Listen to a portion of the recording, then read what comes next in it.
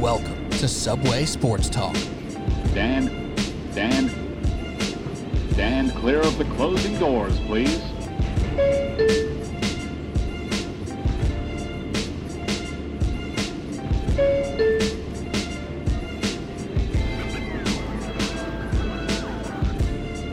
All right, here we go. Subway Sports Talk. My name is Peter Kennedy, and I am your host. Thank you so much, as always, for tuning in to SST on Apple Podcasts app, Spotify, where you listen to podcasts. We appreciate you the same.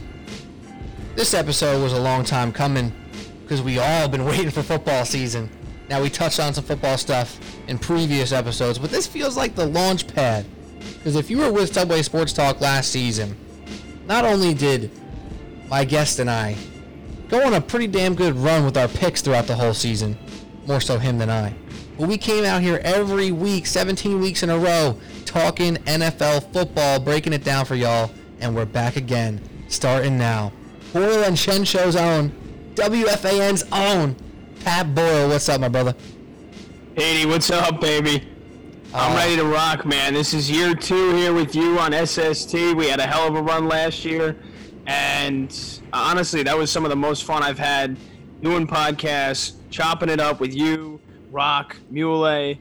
I know, they'll be around whenever they can this year. Their lives got even busier, but man, is it great to be back, dude. I can't wait for a whole nother season of NFL football, baby. Absolutely, man. I'm so stoked. Shout out to Rock and Muley. Last year, we realized we didn't realize how spoiled we were, as they are football coaches at the high school ranks, and there was no season in the fall last year. So defensive coordinator Rocco Del Puri had a little more time on his hands. Same for Chris Muley. So we'll get them maybe here and there, but you can believe that Pat Boyle and Pete Kennedy will be out here talking sports, talking football.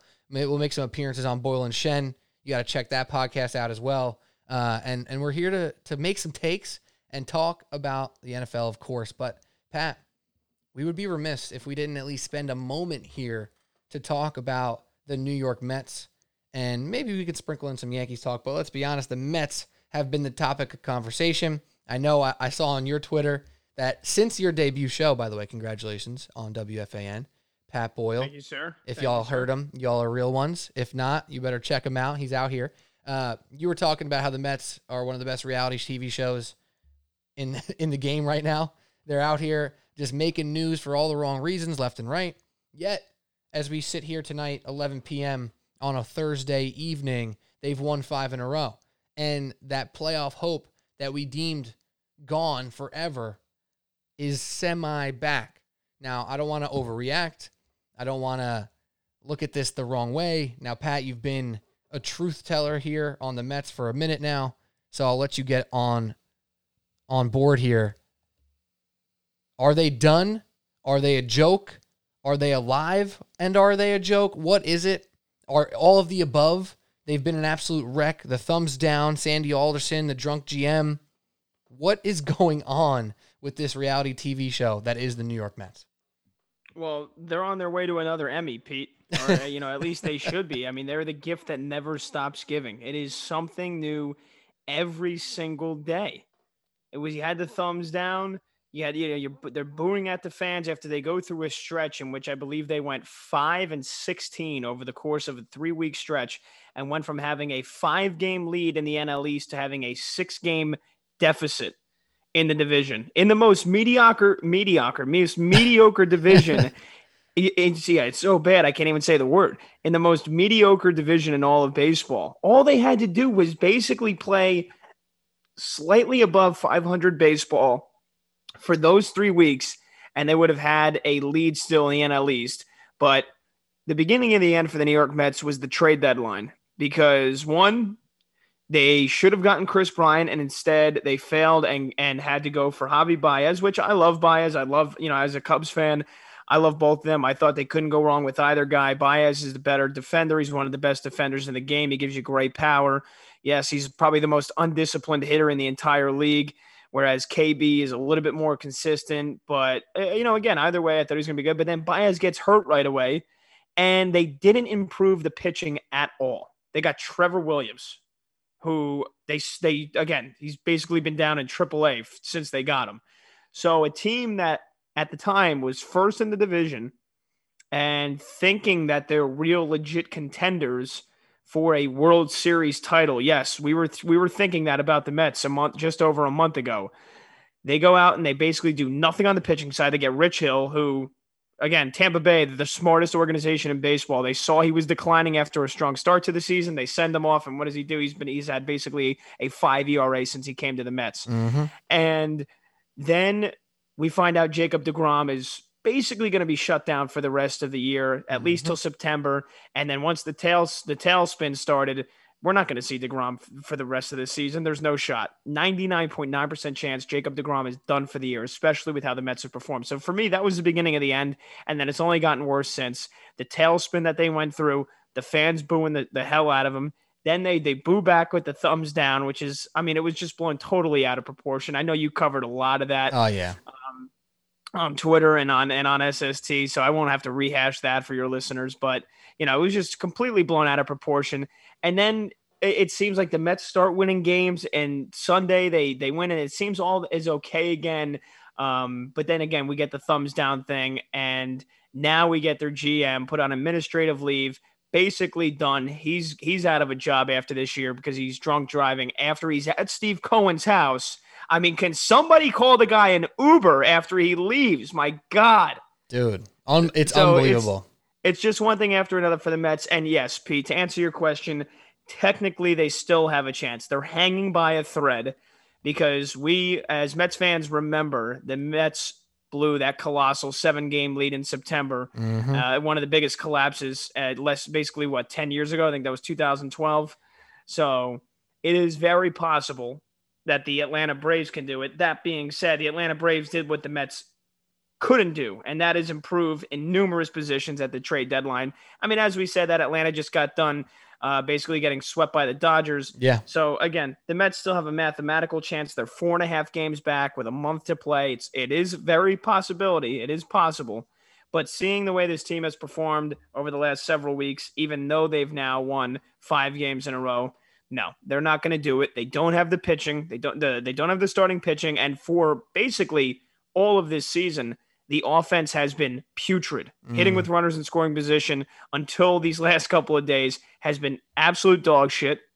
And I'm not going to sit here and be fooled into thinking that this Mets offense is not going to spring itself to life and be one of the best lineups in the MLB here over the final month of the season. That and the fact that the starting pitching is basically still depleted and you're missing the best pitcher on the planet. No, this Mets team will probably finish about 4 games shy of the division, and Steve Cohen's going to clean house. And that's probably what should happen and what maybe you could probably say that needs to happen, right? It's we're going to get into the Giants in a minute here, and there's a take with the Giants that's very similar. It's like, if they go mediocre and have like some promising things but some negative things, that might be the worst outcome because you don't know if you should fire the OC. You don't know if you should fire the GM. You almost want an absolute in either direction. The Mets are kind of the same thing right now in the sense where you probably don't want Sandy Alderson there. I heard you producing Tom Lugauer and McMonagle's afternoon drive show today, and they were talking about how they can't believe people still like Alderson, and I agree with them. What is there to like about the guy? But let me ask you a question, Pat. How many teams in the league have scored less runs than the New York Mets? Do you know? I would say I think it's only 2 teams have scored less runs. Maybe it's 3 at this point.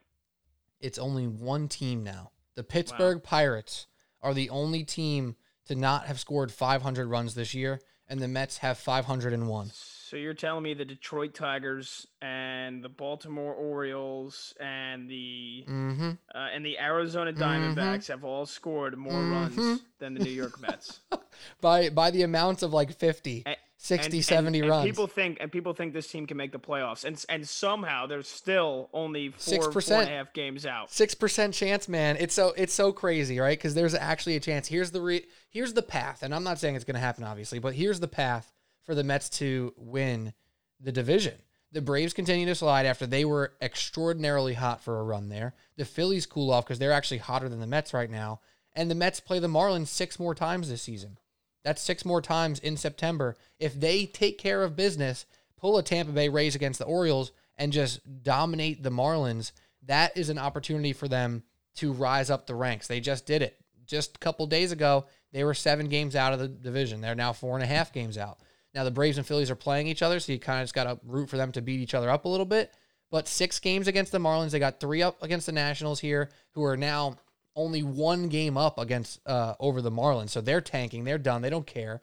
So you got to handle your business against the Nationals and Marlins. And if they could actually take care of that business and go 8-1 in those 9 games, that's the path. If they don't dominate those 2 bad teams who don't care about the rest of the season, then they obviously don't deserve to be there. They probably don't deserve to be there anyway. But that's the path. 9 games against 2 crap teams. And yeah, even then, I mean, the Braves, they kind of have an easy schedule as well. I'm looking at their schedule now. They started the series on Thursday night with Colorado. That's 4 games. They play the Nationals for 3 games. They play the Marlins for 3 games. They play the Rockies for 3 games. So, I mean, you look at that. Again, they play Colorado. So they play Colorado 7 times here over the next 2 weeks. They play the Nationals 3 times, the Marlins 3 times.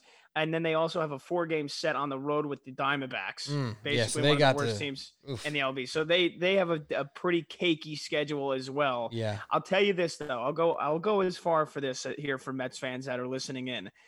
I'm going to go out on a limb and say the Mets are going to have they still will have a mathematical chance by the final week of the season to win the division. By September 27th, Monday the 27th, the final week of the schedule, I will say that the Mets, which is basically, it's not saying a ton, I'm saying they're basically going to be 5 games back or less. Right. I think they will have a mathematical chance.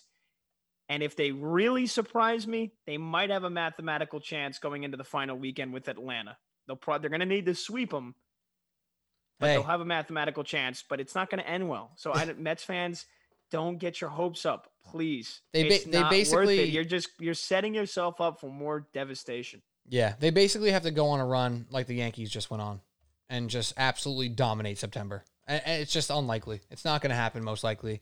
But there is now an inkling of hope. An inkling.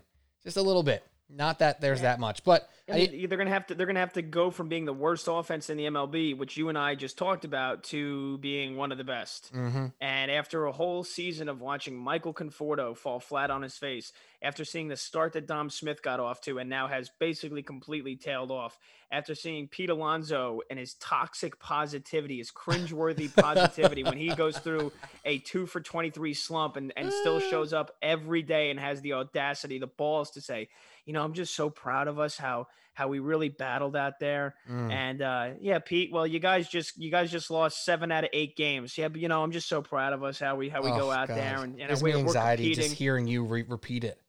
I mean, it's and Rojas too. My God, like I wanted somebody to just sack up and just lose it and say we suck. We have to be better. Like there is nothing wrong with admitting that. And this is the worst part too. And this brings me back to what I was talking about on TikTok. If you've seen any of the TikTok stuff that I was doing and Instagram reels and whatnot with the thumbs down situation, there's just no continuity here in the organization. Steve Cohen wants to call out the team publicly to maybe light a fire under them. That's probably not the right way to do it. Sandy Alderson calls something unacceptable and will not be tolerated, and then a day later the GM gets a DUI. Like, there's no continuity, and all while this is happening, like you said, Rojas and Alonso are like, you know, we're just trying really hard. It's like, what? Can we get some sense of direction here? Like, if you're going to get called out, call yourself out. If you're going to be positive, be positive. You can't mix in toxic negativity and toxic positivity every other day. It's miserable for us fans.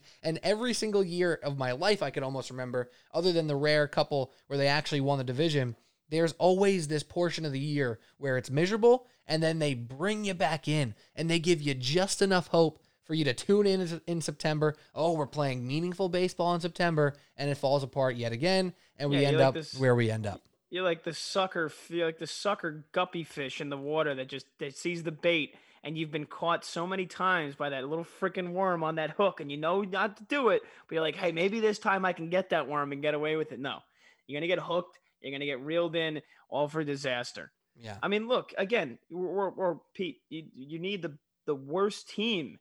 You need the worst offensive team, basically in the MLB, to go out there and undo everything they've done this year. And you're asking to do that without the best pitcher on the planet, without Noah Syndergaard, who you've been without for all year long.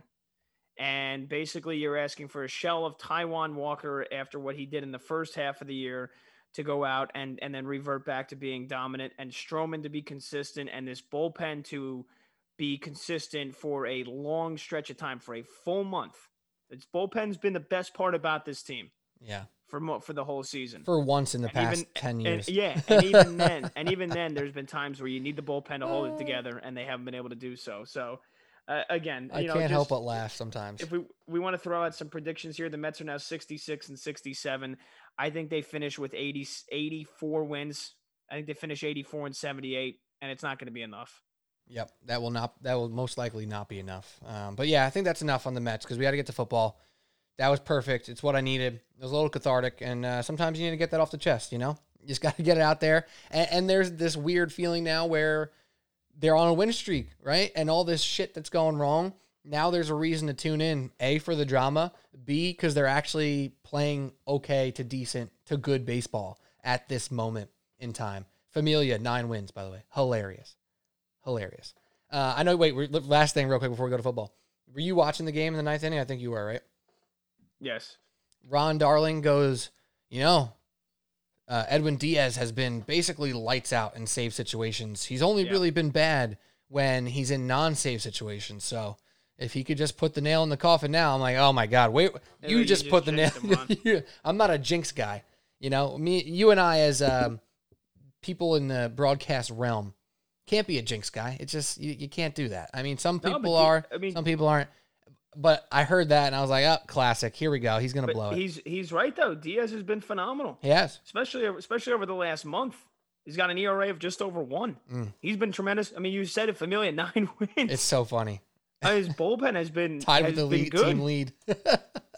What'd you say? He's tied with the team lead in wins. I know. It's unbelievable. Oh, God. All right. 9-3. He's been good, and Trevor May's come back to being pretty solid, and Loop's obviously been probably the best arm out of the whole bullpen.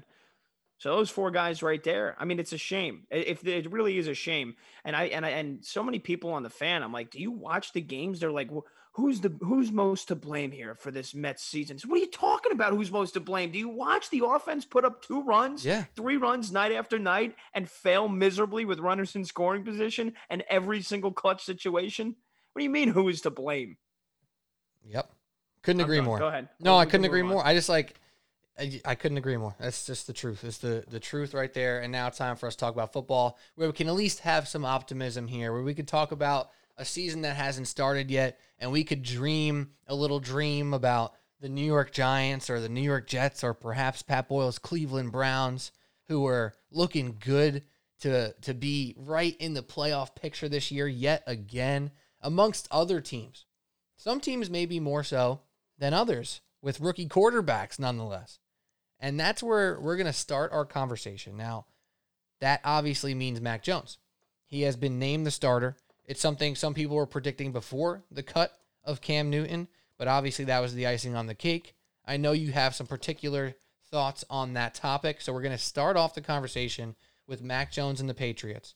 But as a little preface, we are then going to get into the Giants, into the Jets, into some other big question marks around the league, some of the most interesting teams that we have marked off going into week 1.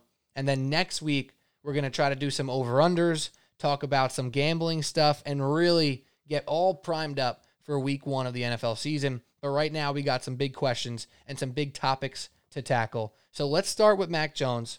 He's plus 500 to win Offensive Rookie of the Year, which made a little jump upon being named the starter, of course, which makes all the sense in the world. And people are raving about him. And of course, people are comparing him to Tom Brady. And that leads to debate, as some people love this man and what he can do at the quarterback position, and some people want to see it happen first. So Pat Boyle, what were your thoughts when the cut of Cam Newton took place? Was that your prediction? And how do you see this playing out for the rookie quarterback and Mac Jones taking over the storied New England Patriots? Yeah, I think it's pretty obvious, Pete, here that Mac Jones got this starting job not because he is the next Tom Brady, but it's just because of how pathetic Cam Newton has been now over the last 2 years. Oh, yeah. And this is, let me hear it. Started off hot. this is coming from a guy this is coming from me, somebody that's rooted for Cam Newton and thought that he was going to that the Patriots were going to make the playoffs last season, despite all the guys that opted out on defense, despite all the, Brady's leaving, Belichick can't win on his own. I was like, no, Cam Newton's going to slide in. He's going to fit in great with this team. He's going to run for like 80 yards a game. He's going to bulldoze people. And no, that wasn't the case. He kind of battled some injuries here and there. He got COVID. I thought at some point, I was like, all right, maybe COVID has hit him pretty badly, because he can't throw a ball more than 10 yards down the field. He's throwing it at guys' feet. He's throwing it behind guys. I mean, it was sad to really watch the de-evolution of Cam Newton over these last 2 years. As somebody that really, really wanted him to succeed really badly, and thought that if he was, one tier lower, 2 tiers lower than his prime days, that the Patriots could have won 10 games last year and made the playoffs. And he was just brutal. He was pathetic. And again, even in the preseason games, when they played the Giants, I'm like, what, Cam, what are you doing, man? He can't throw the football anymore consistently, really at all, with any kind of zip and any kind of accuracy. So that's why Mac Jones got the starting job. I mean, if he had to beat out any above average quarterback in this league, he'd be sitting the bench. So again, for people to compare him to the next Tom Brady, it's just such a lazy take. It's okay. Slow white quarterback in New England under Bill Belichick that people have kind of doubted, especially because he came out of Alabama, and it was, he obviously had all the success there, but it was like, oh, another Alabama quarterback that had all the weapons at his disposal and isn't that great. And, long list of Alabama quarterbacks that haven't done that well in the NFL. So, to me, it's just too easy of a narrative to try to peg him into that. And I think it's stupid, and I don't think he's that great.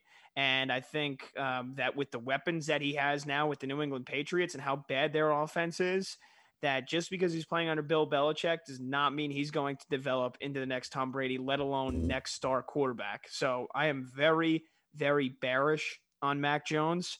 And I think this Patriots team is going to hover around 500 and probably not make the playoffs. I mean, again, we think Mac Jones is going to be so brilliant. One, the guy can't move.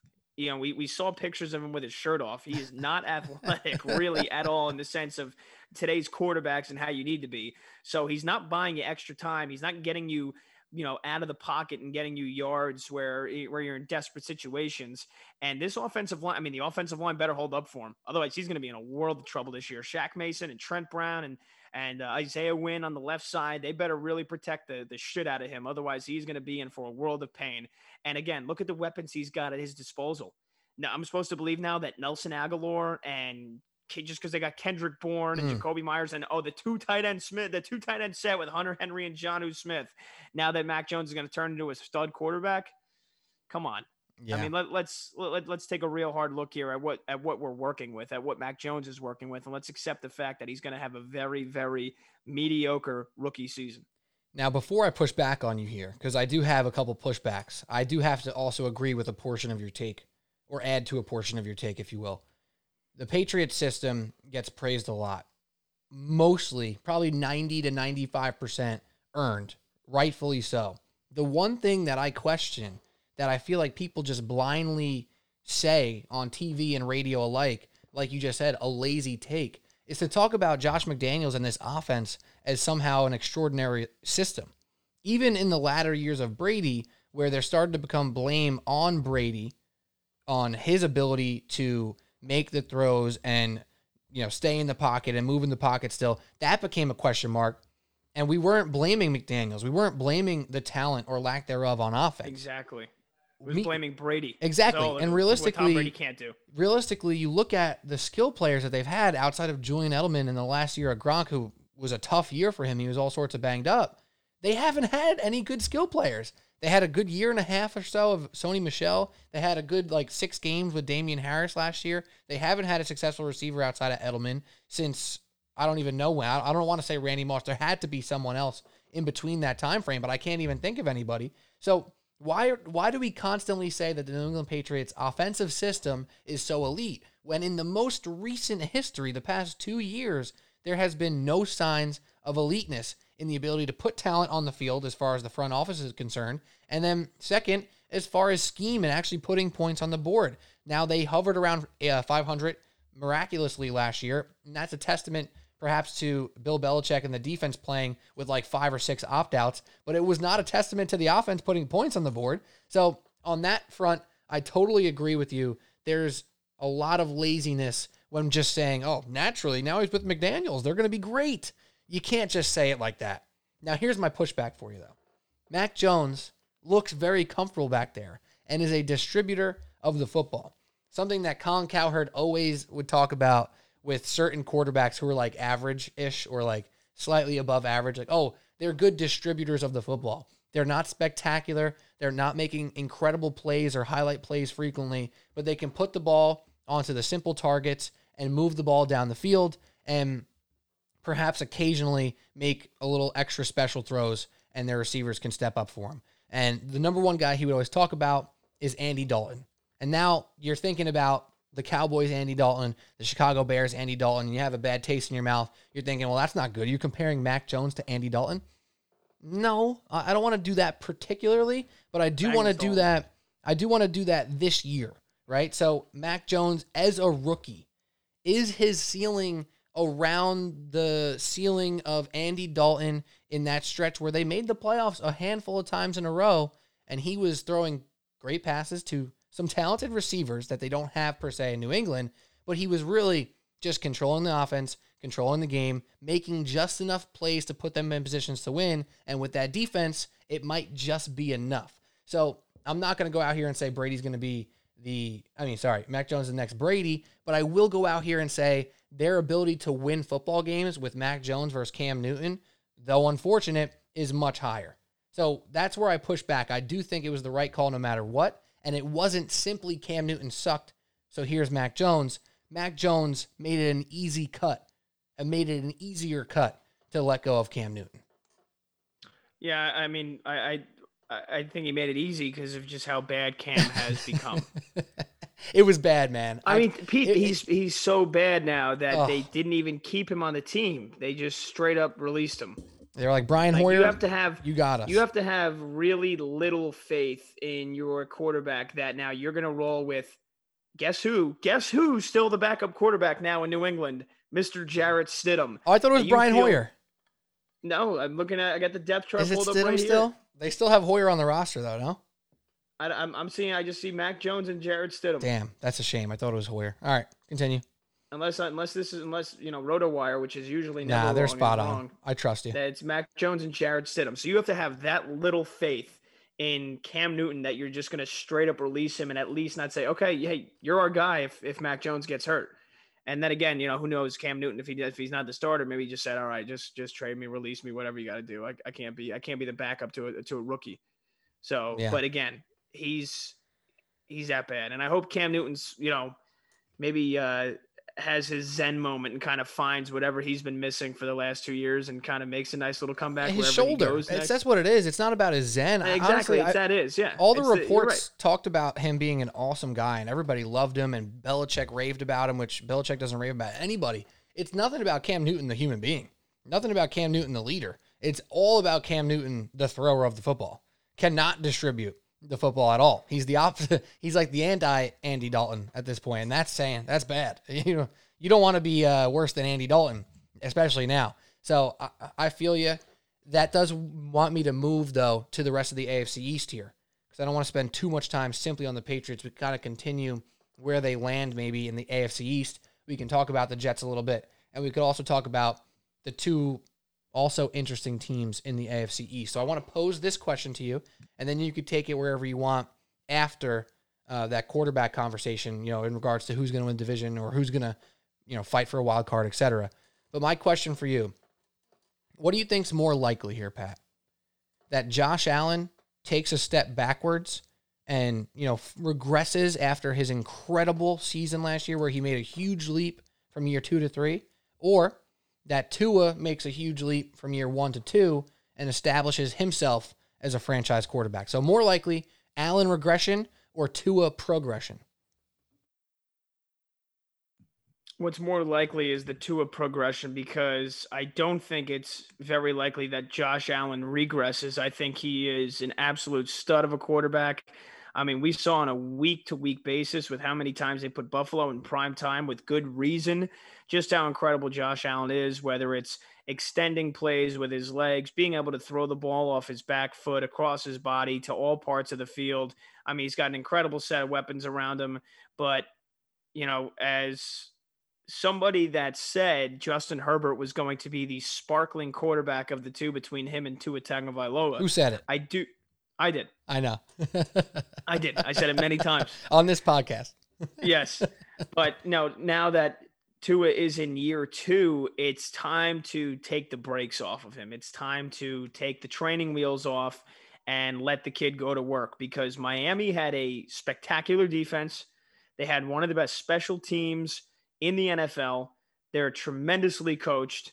And, Brian Flores has done an amazing job. The only thing that kept this team back from being a legit threat in the league was the offense.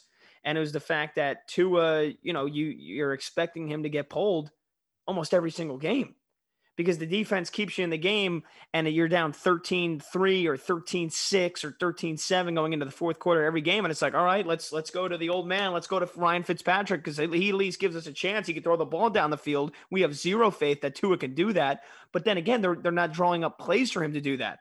They're drawing up West Coast offense, little 6-7 throws, as if he's Eli Manning, 39-year-old Eli Manning who can't throw the football, as if the kid's not 21 years old and doesn't have a rocket of an arm. So take the training wheels off of Tua this year. Let him throw the ball down the field. Start drawing up some plays where you can do some damage as an offense, and not just hope that the 5-6 rotation running backs that Miami had last year due to injury, now that they hope that Gaskin and Malcolm Brown and Salvon Ahmed can stay healthy, hopefully they can run the ball. And that then opens up the offense for Tua to then spread it out, get his guy Devontae Parker the ball down the field, get Jalen Waddle involved now this year, and hopefully Mike Gesicki can, be more Jekyll than he was Hyde, because sometimes he looked like a future Pro Bowl, and other times you couldn't even find the guy on the field. So hopefully Tua, they take the wheels off him this year. They let the kid develop here in his second season. They let him throw the ball down the field, because I think he can have a special season. I think Miami can really be an 11 or even a 12-win team this year. Oh, I love that. And it reminds me of last year. Speaking of your so far spot-on take on Justin Herbert versus Tua, I will add on your current take on Tua. It reminds me of when Chris Muley, Dolphins fan, SST co-host last year, he said, oh, this guy Chan Gailey is the offensive coordinator. What is he, 82 years old? And he ended up being like 67 or something. I forget what his actual age was, but it wasn't 82. It was just old. And Muley's like, well, he looks like he's damn 82. How is this guy the offensive coordinator? Well, that guy was Ryan Fitzpatrick's guy. They had been together in multiple stops along the way, along Fitzpatrick's career, and he wasn't built for Tua, nor did he care to build an offense for Tua. So that's one. I had 3 reasons why Tua can progress. You said one of them. The weapons are improved if Waddle can perform, and Gesicki and Parker are both on the field, as well as healthy running backs. That's number 1. Number 2 is no more Chan Gailey, no more old offense that's not built for Tua, where they're actually going to allow him to throw the ball down the field. And number 3, which I do think is important, which kind of gets mentioned, but it's hard to quantify. Last year, he was just about a year off of a really serious hip injury and surgery. So to give him the grace period of this second season, where usually quarterbacks can show something by year 2, a la Daniel Jones, perhaps. We'll get there in a minute. Usually you know what you have by year 2. Josh Allen is the exception. He's one of the rare guys who made a ginormous leap. Now, he showed flashes of being great, but he did not show the ability to do what he did last year in years 1 or 2. So this is the year for Tua to target and show what he can do to be a franchise quarterback. And those 3 reasons, I think, are pretty fair to think why he could actually make a leap. Now, it's not going to be a leap to what Josh Allen did, but from what he just did in his first, 8 games he started last year to this next 16, hopefully, or 17, hopefully, that he can start and stay healthy for, why not see Tua push the ball again? Why not see him connect with his old Alabama pal, Jalen Waddle, for big plays? It didn't happen last year, but it seems like it could this year. Yeah, I love obviously getting Waddle in the draft, and you mentioned it, Chan Gailey, guy who's operating in some of the the older eras of football in terms of the offense, as I'm sure Muley was probably nobody was happier than Muley that that Changali resign, and they're going with co-offensive coordinators this year in Studesville and Godsey, the guys who were, the tight ends and quarterback coach. They get promotion. Be interesting to see how they want to run that offense, but it's two guys that know the team well. Obviously, you get promoting from internal. And was it the new quarterback coach is Charlie Fry, who has worked with Tua in the past. You mentioned that he's got the connection with Waddle. Hopefully everything can come together nicely for this Miami offense, because that is the missing link of an otherwise really, really solid football team. And now if you talk about quarterbacks specifically, which we have been here with the Dolphins, Bills, and Patriots, that leads us to one more team in the AFC East.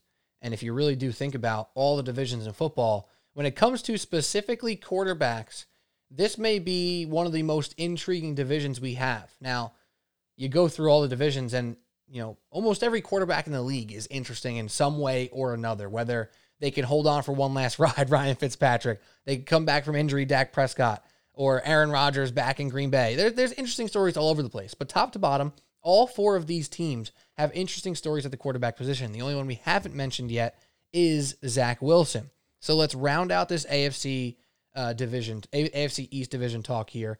Can you give me your early Zach Wilson thoughts? But before you do that, I'll just read off. The Bills are minus 150, decently strong favorites to win that division, followed by the Finns at 330, Patriots plus 360, and the Jets way back at plus 1600. But obviously a successful season for the Jets is different than a successful season for the Bills. So what are your early thoughts on Zach Wilson, the Jets starting quarterback?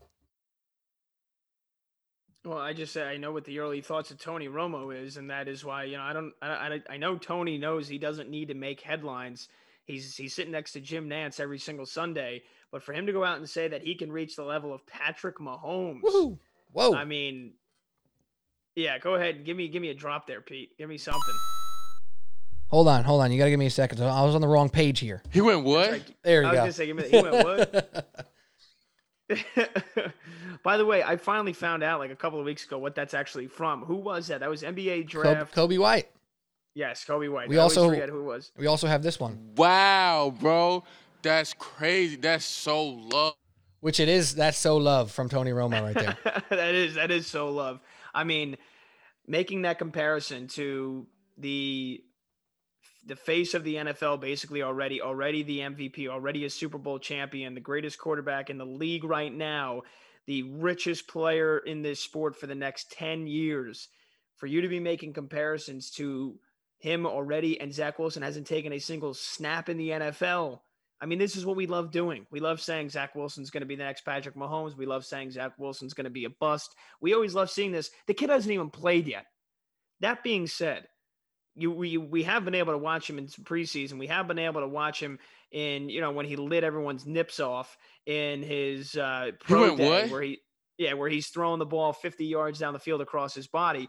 The kid's athletic. He's got a great arm. There's no doubting that. So it's just about whether or not now you can get new offensive coordinator Mike LaFleur, Matt LaFleur's brother, and you can get this new offense with a new coach, new offensive coordinator, new system, and a bunch of new faces to operate like a well-oiled machine in the NFL, which we know is not easy to do.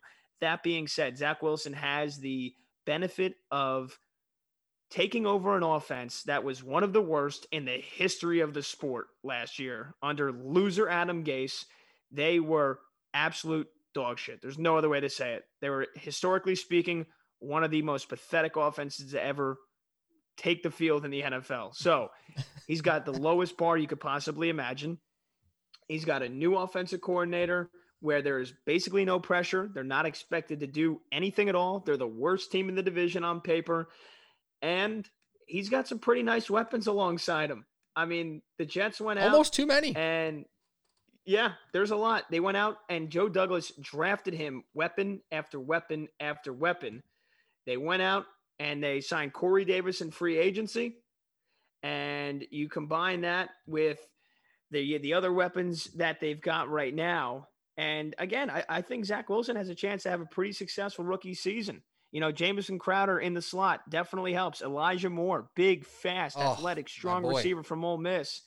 And, it's a shame that they don't have a tight end, because if they had like a decent tight end, who knows, maybe Ryan Griffin can kind of do something here this year again after he kind of, popped on the scene for a game or two and then really didn't do much. But they sent Herndon packing. He's got a decent amount of weapons at his disposal here for a rookie quarterback with a low bar. I think he could have a pretty successful rookie season.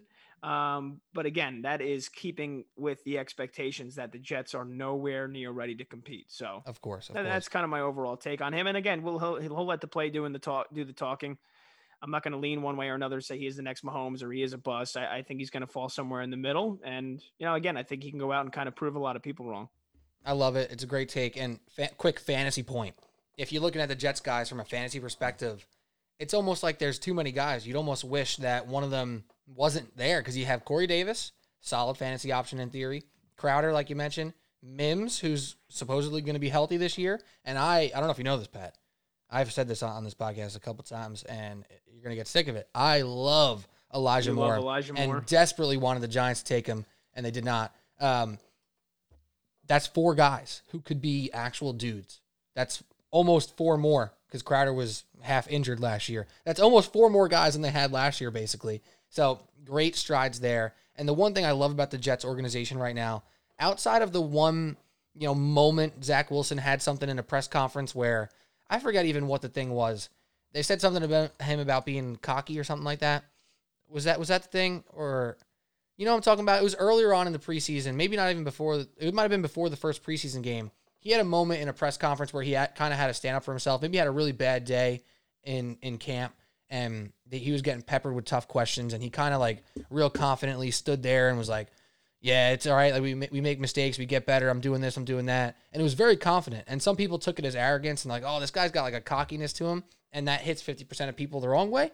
And 50% of the people say your quarterback needs that, right? Yeah, I mean, he had a bad he had like an awful first day of camp. Like if the first day of camp, and they were like, right, that was like, it. Oh, yeah, and it's like, come on. I mean, we're gonna overreact to the kid's first day of fucking training camp. Yes. So, yeah, I mean, look, and again, you have to be confident. Go ahead. No, sorry, I have one more thing to add because then that's the point there. Outside of that little spat, which was nothing, it was day one, slow news day shit. Then you had a Carl Lawson injury, which is an injury and unfortunate, out of control, right? And it said, oh, Jets get unlucky again. That's not drama. That's just unfortunate. The Jets have been dead silent this offseason. We're talking about the Mets. The Mets and their drama, crazy. Right? Usually the Mets and the Jets are the same. Drama, drama, drama.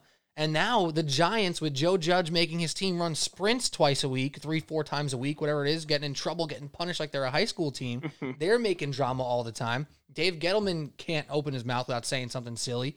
And the Jets are quiet over here. Robert Saleh, every once in a while, you see a video of him smiling and being positive and like tons of energy, being the guy we all fell in love with on the sideline for the Niners. It's nice and quiet for the Jets. An organization seemingly handling things the right way, starting at the top with our boy, Joe Douglas. Yeah, I mean, you are right. They have been very quiet since the first kind of week of camp. And, they had I think they had a fight with with Green Bay, right? When they played Green Bay and they kind of got into, there was a little couple of fights. So, I mean, it wasn't anything serious. But, that was it. And again, after the Zach Wilson first day of camp, that you're right. That's basically been it. I mean, look, this team's just still not that good.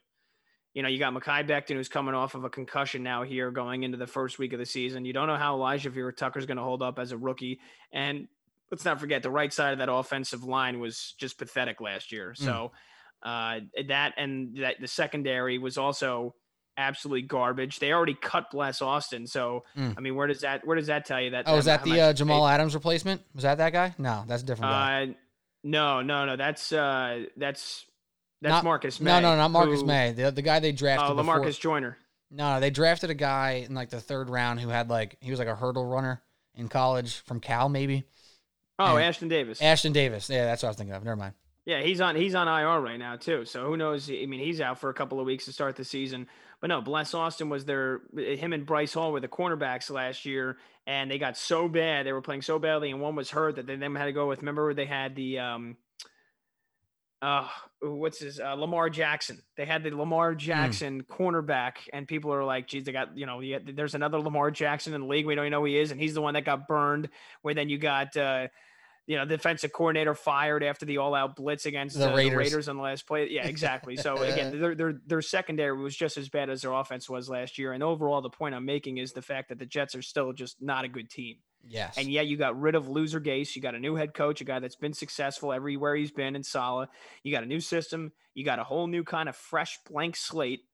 But the fact of the matter is, they're probably going to go 0-6 or 1-5 in the division this year, and they're still just not that good. So the Jets fans, Facts. Hey. I think if the Jets win 6 games this year, it's a huge success. Oh yeah. If you win 6 games and Zach Wilson wins Offensive Rookie of the Year, it's incredible. And then you're looking forward to year 2, and then Jets fans are going to say, "Look, we're ready to make the playoffs now." Yeah. And their over/under is 6, by the way, for reference. Yeah, I think they're going to finish. I was very low on them about a week ago, and then I took a look at their schedule, and their out-of-division schedule is pretty weak to the point where they honestly should win 5 or 6 games this year. So, again, if you do that and Zach Wilson stays healthy and gives you a full season and you see a lot of promise, that's all you can ask for this year, because the Jets, they're going to play Carolina week 1, which they're probably going to lose on the road. And I'm sure we'll get the lazy narrative of, Sam Darnold beats his former team and he throws for 3 touchdowns. They can both look good, right? They can both look good, Zach and Sam. Exactly. But the Jets this year, they're going to play Atlanta, who God knows what the Falcons are going to look like. And that game's going to be in London. They're going to play the Bengals at home. They're going to play the Texans on the road. They're going to play the Eagles at home. They're going to play the Jaguars at home. So, yeah, in theory, this team could definitely win 5 or 6 games this year. Hey, so it's an uphill battle for the Jets, obviously, right? That makes all the sense in the world, but they are seemingly, officially, moving in the right direction up that hill. They're not sliding down the hill anymore. They're going up. One would hope. That's again, why. Big prerequisite number 1 this year, Zach Wilson has to stay healthy. Yes, of course, and just clean all that stuff out. Yeah, 100%. So that's good. And now to segue, here's a little segue for you. Talking about the Jets, let's hop over to the NFC East, but use the Jets to get there. We just talked about that over-under of 6 games for the New York Jets. One could argue, that one being me, could and would and is arguing that a 6-win Jets season is more positive and better than like a very up-down, mediocre 7-win, 8-win Giants season, where they just kick the tires a little bit down and you don't really have answers. And you say, Garrett did some good things, but maybe we keep him one more year. Gettleman got some talent, but I don't know. Should we get rid of him? Daniel Jones threw for 20 touchdowns this year, not 11. He had less picks, but he had some good plays. Like, that is the worst case scenario. So there's a very good chance that a 6-win Jet season could be a lot better. Or even a 5-win Jet season can be a lot better than an 8-win Giants season. So that segues us to the New York Giants here. There is reason to believe that this defense will be good again.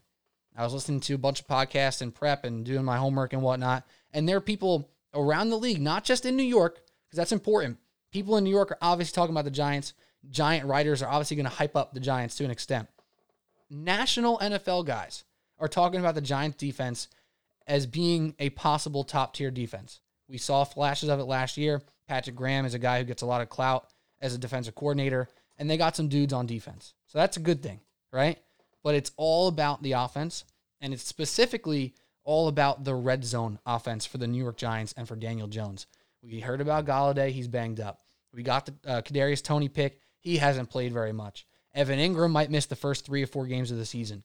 So things aren't off to a hot start for the New York Giants here. And we talked about no noise for the Jets. There has been noise for the Giants. Now, Pat, you and I have been at a disagreement on this topic in the past. What do you expect in this year for Daniel Jones? It really is make or break for him, Garrett, and Gettleman.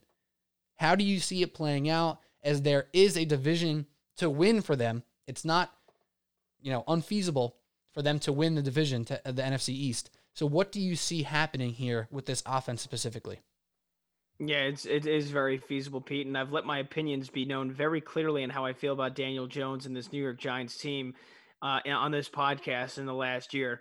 That being said, I said on The Fan when I did my show a couple of weeks ago, this is the year. It is the holy triumvirate of hot seats for the New York Giants.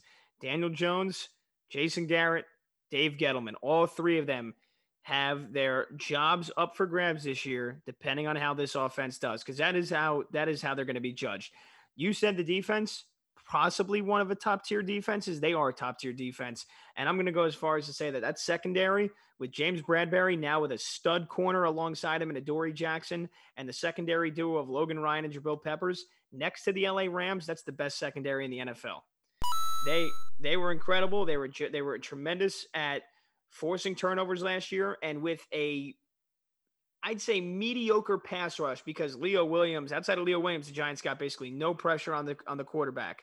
So now that they have that secondary, they can play man coverage, and that gives your defensive front seven more time to get to the quarterback. It'll result in more sacks for this team. It'll result in Dexter Lawrence being able to get more sacks. It'll result in guys like O'Shane Ximenez being able to get after the quarterback after he barely played last year. And look, Blake Martinez was a Pro Bowler last year. Should have been a Pro Bowler.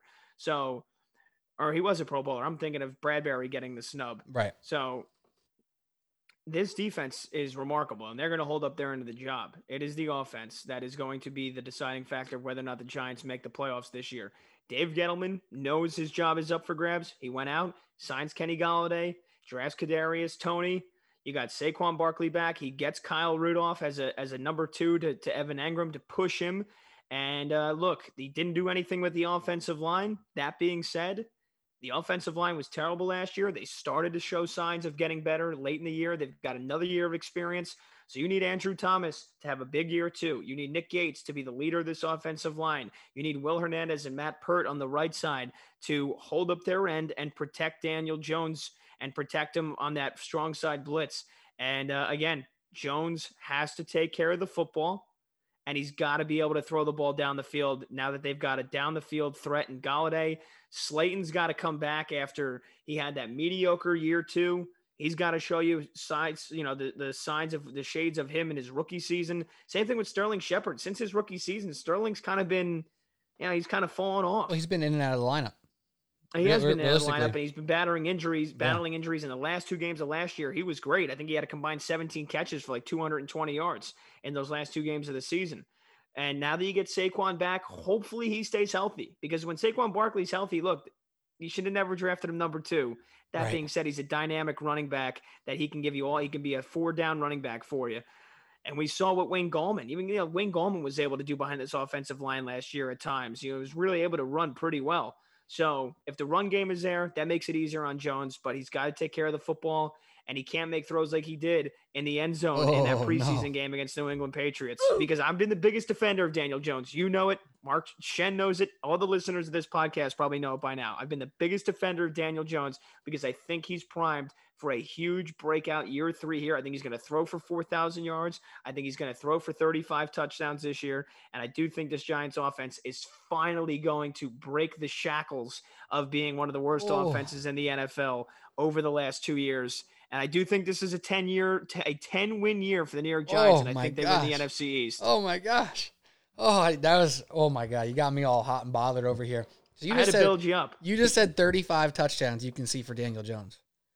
Yes. His over-under, I got a bet for you, Pat. I think his over-under is only, 24? 24. Now, he threw 24 his freshman year, his rookie year. He only threw 11 last year. You get an extra game if he's healthy for all 17. 35 is a real number. That's something. So I'm gonna pump the brakes on 35 touchdowns here because I'll be happy with freaking 22 touchdowns from Daniel Jones right now. I need to see him use his legs if he needs to in the red zone. Get in the freaking end zone, man. Like whatever it takes to score freaking points, you got to do it. So the one thing about Dave Gettleman, because he's a mixed bag. He's an easy guy to take shots at. He can be a punching bag for fans and media members alike easily. You have to give him credit where credit's due. Now, he may not know the price of players, the proper place to draft them, or how much money to give them in free agency, but he does actually have a decent eye for talent. Like, no one's hating on taking Saquon Barkley. People are hating on taking him at number 2. No one's hating on Kenny Golladay. They're hating on giving him more money than any other receiver in a year where all receivers got crap deals, right? Kyle Rudolph is a red zone threat almost specifically. That's like what he does. So Dave Gettleman is putting pieces in place for Daniel Jones to succeed. Is he paying the right price for said pieces? That's to be argued. You can probably argue Kadarius Toney was picked 30 picks too soon. But is he a bad player? No. There's other receivers that would have taken over him 100%. But he's not a bad player. He's not a useless player. So there's talent there. And almost now that the roster's set and the prices have been paid and the salaries are set, you don't want to dwell on what Gettleman paid for those guys. You just want to see what they can do now that they're on the field. So Gettleman deserves a little bit of credit for that, for giving Daniel Jones those options. And you got to push away the price. Kind of like we talked about on the Boyle and Shen show with Leonard Williams. You were not happy with the price they paid for him, but you're not particularly hating on the player, Leonard Williams. You just said you think he's pretty damn good for them, right? It's just they paid him a lot. So Gettleman's putting talent around the team. He just might not be paying the right price. But that doesn't matter once the games start. So that's why it's put up or shut up, and I agree with everything you said, except for the fact that the Giants are going to win the division, win 10-plus games, and Daniel Jones will throw 35 touchdowns. Other than those things, I do agree with your assessments overall. Yeah, I mean, look, and last year, look, Pat Shurmur was a terrible coach, and we get that. And even then, under Pat Shurmur, Daniel Jones had a pretty healthy rookie season.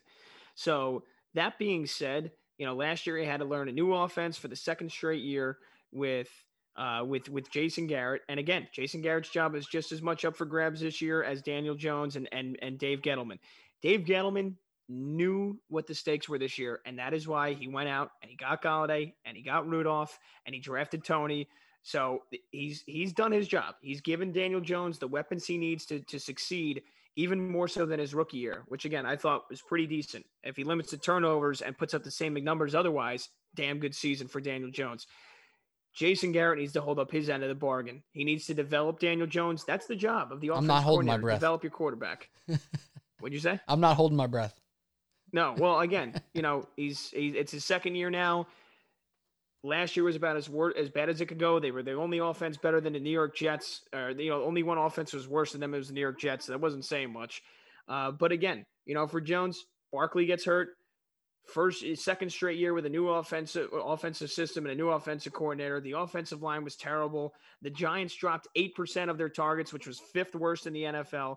So look, there's no more time for excuses here in year 3 for Daniel Jones. He's got the weapons.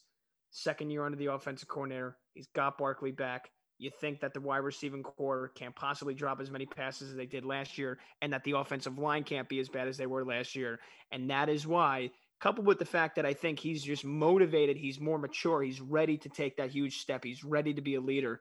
That's why I think Daniel Jones is primed for a, comparatively speaking, big year, which I think is 3,500 yards and 4,000 yards and 35 touchdowns. I think it's very attainable, Pete. Ooh, you better hammer that over, brother. You better hammer it. 24, I would take the over on that. Now, the only thing that's stopping him is if they get first and goal and they run the ball and Barkley runs it in on the first attempt every single time. We'll take that all day, every day. And so will Daniel Jones, and so will Giants fans, and we'll live. More or less. As long as the turnovers get cut, we'll take that all day. To mention another thing from the show you produced on Thursday afternoon, the afternoon drive with the fan, you mentioned Jekyll and Hyde. Now it's time to mention, what is it, the girl with the curl? Shout out to Lugauer.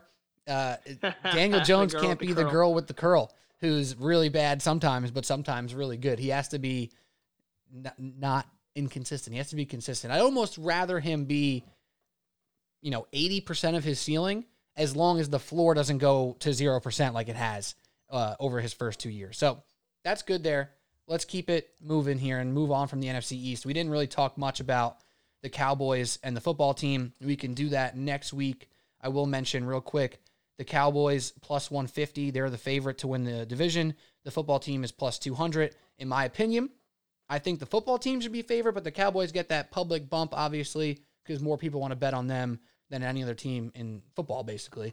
But the Washington football team, really good defense, better quarterback play. Not great quarterback play, but better. And then the Eagles and Giants, both plus 450. I think the Giants should have better odds than the Eagles, frankly, but we shall see how the cookie crumbles as the season takes off just a week from today, actually, when we're recording this on Thursday night.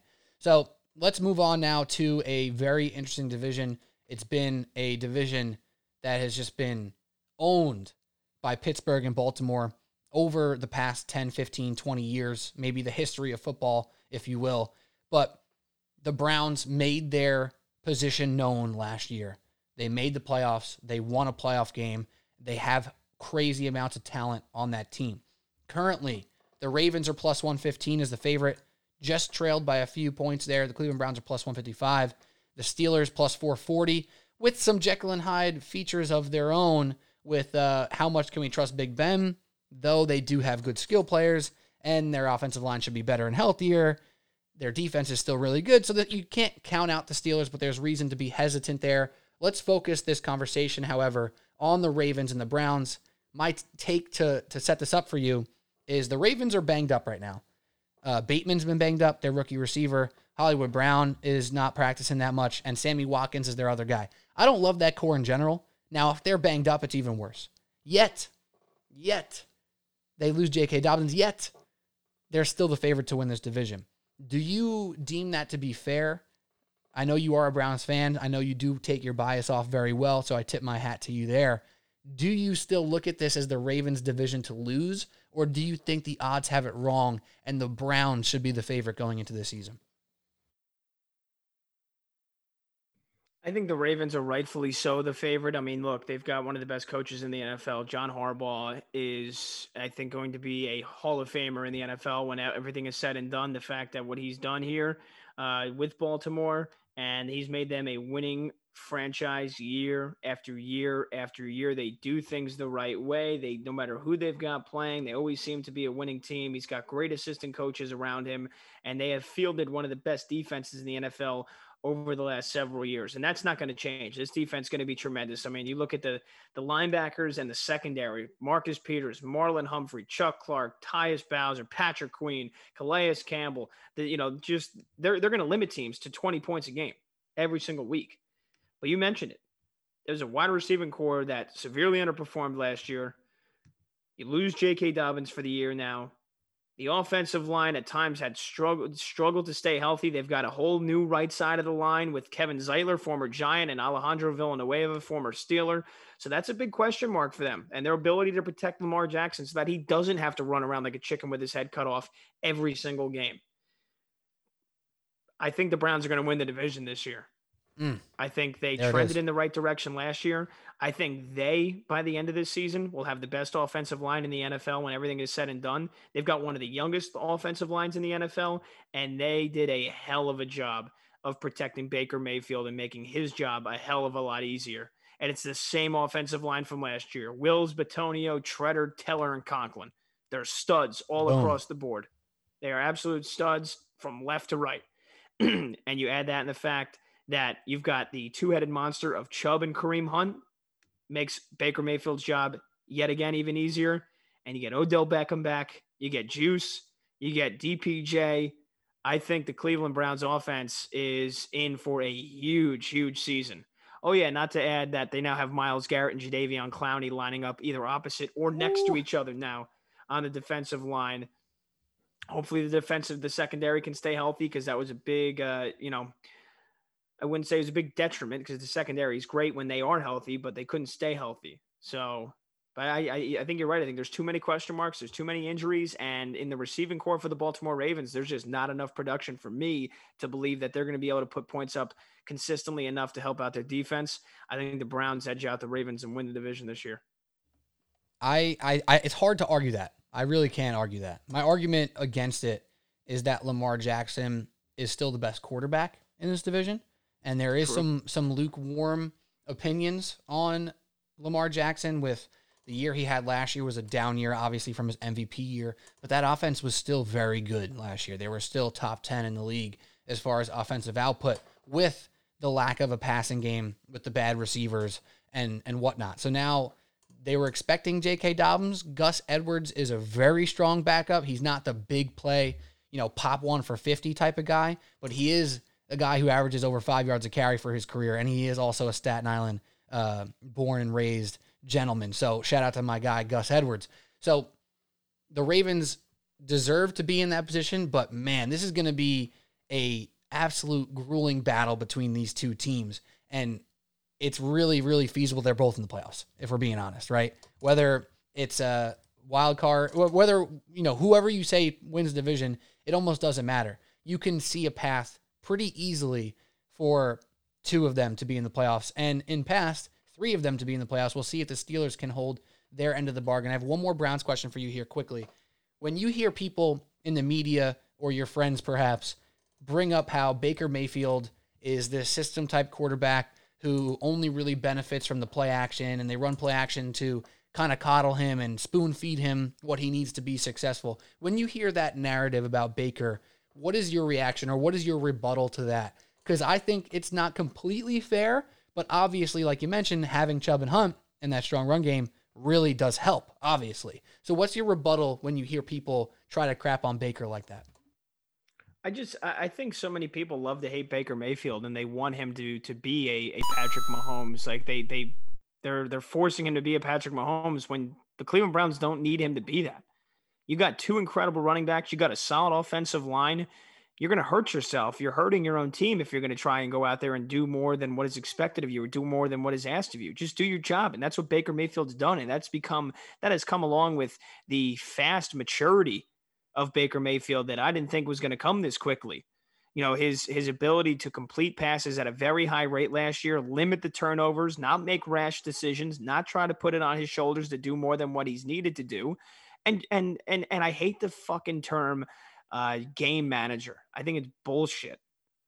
I think if you're a quarterback that knows how to run an offense and knows that you got a good offensive line, a good running back, you don't have to force throws. You don't have to make rash decisions. You can live with picking up 4 or 5 yards on second down and going for a more manageable 3rd and 2 rather than a 3rd and 7 or a 3rd and 8. So I hate that fucking term game manager, and people saying, oh, Baker Mayfield's just a game manager because he's never going to take chances down the field. No, that's a lie. He did it plenty of times last year. I'm pretty sure they were top 10 in the NFL in completions of over 20 yards last year too. So they can throw the ball down the field. Right. But they realize what kind of offense they have and that they don't need to take these big risky chances on offense. And Baker then also can extend plays with his legs when needed to. He tried to do it way too much in year 2. Oh yeah. And then he learned how to be a better quarterback in year 3. So I think a lot of the criticism that comes down on him is just bullshit. Yeah. And it makes me think of two guys in particular who are kind of the opposite of that storyline, that narrative. It's Deshaun Watson. Obviously, we don't know who he's playing for, if he's allowed to play, et cetera. But him as a quarterback, he is running around with a chicken with his head cut off, and he's making it work, and he's making incredible plays left and right. Matthew Stafford has done this for years now in Detroit, where he's making incredible throws, and he's putting up great numbers. And no one would ever say that Baker Mayfield is as talented as those guys, and maybe it's not Baker's fault. Because if Matt Stafford had a sound offensive system with a good run game and maybe a good defense for more than once in his whole career, he would be looked at as a game manager from time to time, and that would be a positive thing. Same thing for Deshaun Watson. You don't think they would benefit from having a good system and good run game and good defense around them? And maybe they wouldn't look so damn crazy and make all these crazy highlights all the time if they were just able to be more consistent and more calm, but they have to do so much. So it shouldn't be a detriment to Baker Mayfield for doing what is best for the offense and what is best for the team. And one name you didn't mention, was he the coach of the year last year? Stefanski? Did he win coach of the year? I gotta look that up here. If he didn't win coach of the year, I know he was one of the finalists, and he just deserves a shout out because that offense was absolutely legitimate last year, and it's much to his compliment, really. So another year in Stefanski's system. Yeah. It was Kevin Stefanski. Good memory, Pete. My memory's dog shit, so there you I completely forgot. There you go. Sometimes I remember some stuff. So exactly, yeah. So it was Stefanski, and look, I didn't even mention him. He deserves a lot more credit too than what he has gotten. And just to kind of hammer home the point too about Mayfield, and I was right. They were 11th in the NFL in completion rate and amount of catches of balls thrown 20 or more yards down the field. So they do take some chances down the field, and they also got Anthony Schwartz 4.25 40-yard dash. So they got another big game threat too if he can catch the ball and stay healthy to add to this offense. But look at much of a slop fest Pat Mahomes and the Chiefs were in the Super Bowl. Right. But their offensive line is depleted as they were. He's running around like a chicken with his head cut off, even more so than usual, and looked like it was just absolute chaos. So yeah, You need a good system. You need a good offensive line. You need a good run game in order to be a better quarterback. Right. And to continue the talk on the dichotomy of successful offenses in the NFL, let's move to a division that we deemed last year the most stacked division in football before the injuries derailed the 49ers and the Cardinals kind of ran out of steam, if you will, and the Rams and Seahawks ended up being the top tier of that division. The NFC West, yet again, is looked at as top tier. The Cardinals in almost any other division in football would be fighting for a division. In this division, they are the worst ranked team. They have the worst odds to win the NFC West. So let's talk about that. I'm kind of setting you up here because I do know where one of your takes land on one of these NFC West teams. So the dichotomy of these offenses, again, it's Shanahan, who is similar to Stefanski in the sense that they're going to run the crap out of the ball because they have that system in place. They're not going to ask their quarterbacks to do too much. And then you have the Seahawks, who ask Russell Wilson to kind of do everything. And both of those offenses are successful. You can argue what's better, what's worse. Russell Wilson clearly has had more team success when he had the run game, when he had the good system overall. So that's the differences. And then, of course, Stafford in LA and Kyler into year 3 in Arizona. This is a very debatable conference. This is a division where all 3 of those top 3 teams are looked at as Super Bowl contenders. The Cardinals are probably on the outside looking in, but they're still respected around the league. So when you think about the NFC West, is there a team that stands out? Is it the Rams with Stafford? Maybe a sleeper in there? What are your thoughts now on this division that, yet again, is looked at as the cream of the crop in the NFL, who has to beat up on each other every couple of weeks because they have to play each other 2 times each? Yeah, look, I mean, I think any 2 and even 3 out of these 4 teams here could make the playoffs. I think it is the biggest wild card. It is the most intriguing. It is the best division in all of football. And I think in the biggest wild card division of football, I think the biggest wild card team is the one who's going to come out of it. I mentioned it on the DA show on CBS Sports Radio a couple of weeks ago when I was on the show. I think the Arizona Cardinals are going to go to the NFC title game this year. Oh, I think yeah. you get you had a start of an MVP season for Kyler Murray last year. I think he gives you a full 17-game impressive season. I think he lights it up from start to finish. I think he throws for 4,500 yards and 35 touchdowns, if not more. I mean, look, this team got even better than last year on both sides of the football. And what held them back last year was the immaturity of as a head coach of Cliff Kingsbury. I think he has learned from a lot of terrible late game decisions last year that cost them a couple of games.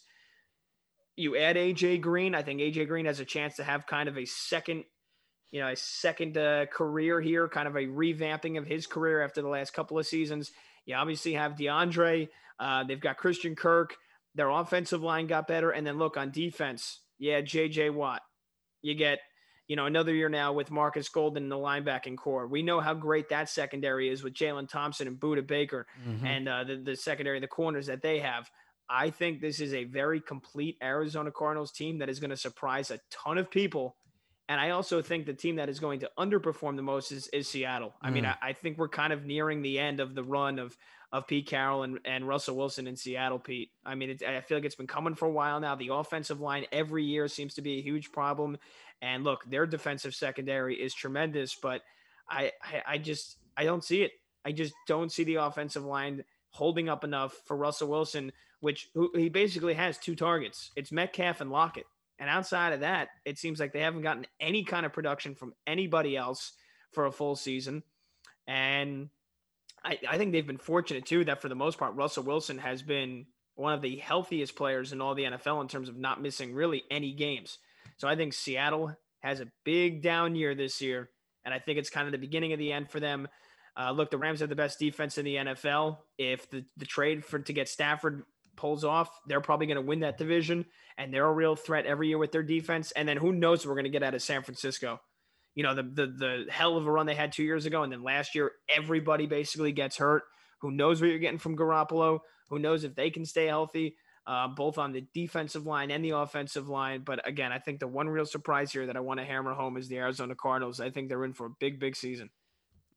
It's a strong take. It's a strong take, and it's a take I respect. It's just a take I do disagree with, Pat. And the reason being is Cliff Kingsbury.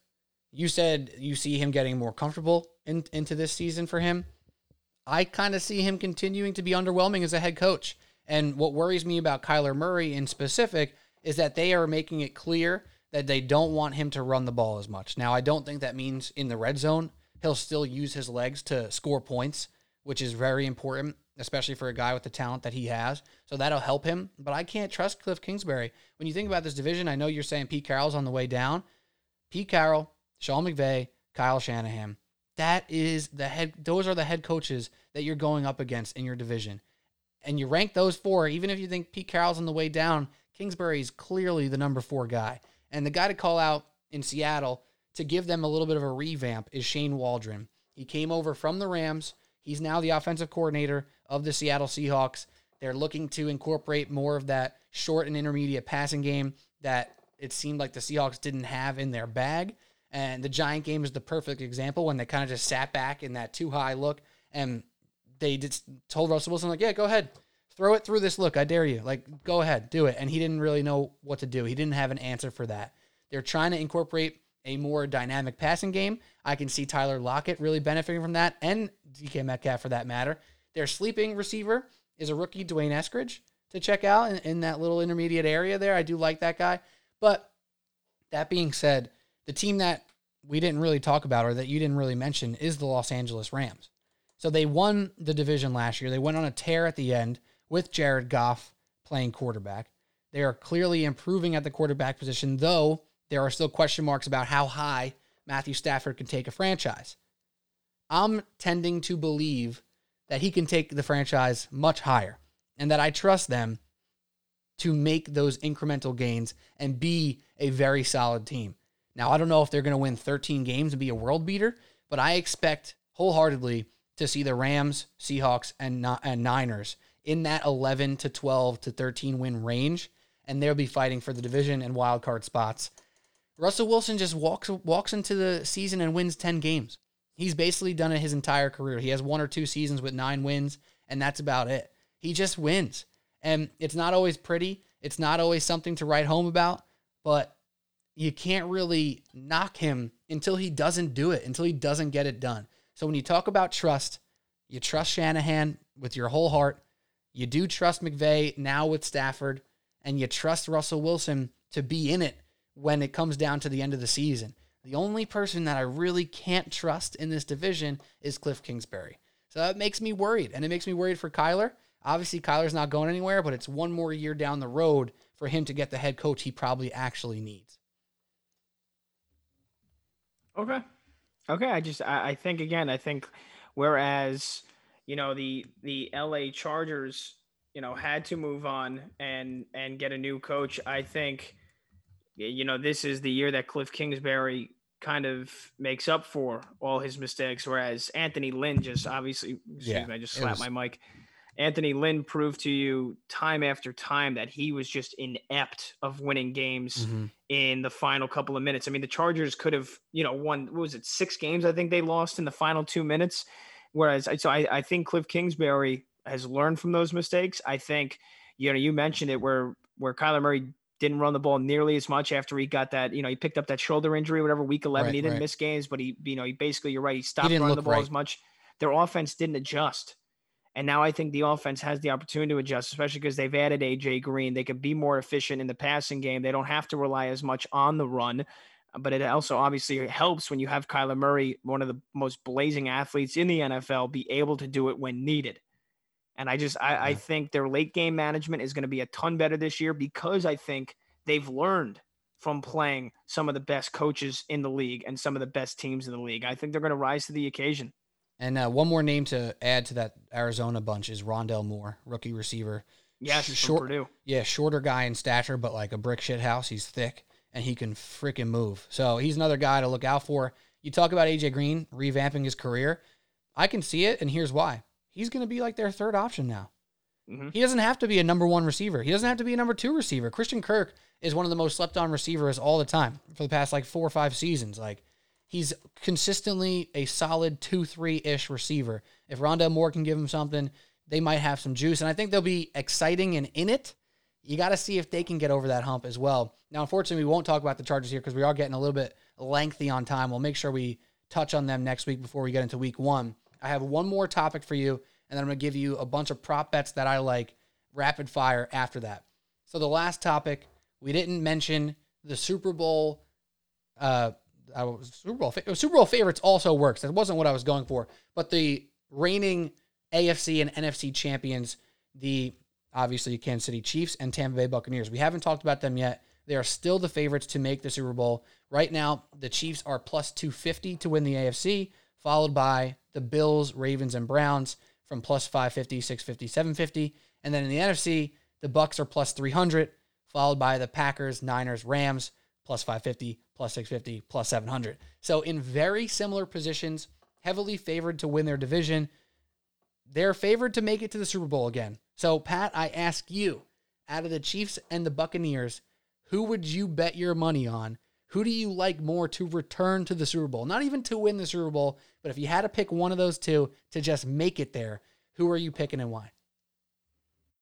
I think you got to go with the Chiefs. I mean, simply because they have Patrick Mahomes under center. They've got Andy Reid as their coach. They've got a defense that got better, and they've got an offensive line now that is a little bit new in some faces. But again, the Chiefs were winning. Excuse me. The Chiefs were going to win that Super Bowl if the offensive line didn't become decimated by the time the Super Bowl rolled around. People love to forget that. People love to forget they were missing 3 of their offensive starting linemen, and all 3 of them were the best linemen that they had. So the fact now that they're going to be the best team in the regular season, and on paper, they're going to be the best team no matter who they play. If they stay healthy and Patrick Mahomes stays healthy, they're the best team in the NFL. I mean, there's just no way around it. And if you're going to bet on one team to get to the Super Bowl this year, it's got to be the Kansas City Chiefs. And obviously the payout from a gambling perspective is not special, but sometimes you got to bet on the guys who are favored to be there because they're favored to be there for a reason. There still is obviously a positive bump with the plus 250 on the Chiefs. I do agree, and it's because of Patrick Mahomes. It's because of Andy Reid. I'm a little bit worried about the receiving depth here. I have great hope for Mecole Hardman to step into a great role here for himself, to actually put some volume to what we've seen be great home run hits, right? He has great home run hit ability. He's made a bunch of big plays, but he's never been a guy who can, eat up 8 to 10 targets a game and catch 6 for 100, multiple weeks in a row. It just hasn't been in his game. So it's Hill and it's Kelsey. We know what they can do.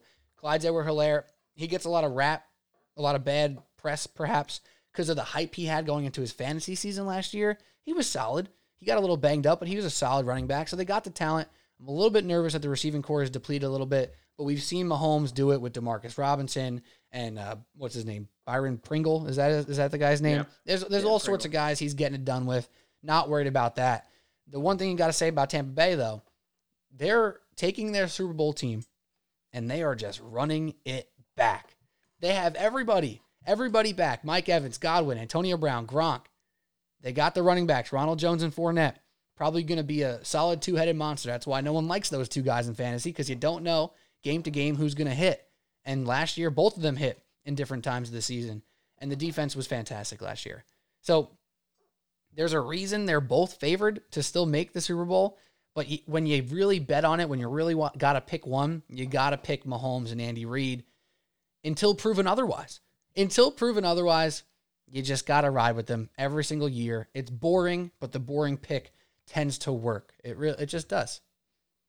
Yeah, and I think for the fact, too, I mean, you talk about like late season runs where like a group of a team just plays out of their mind.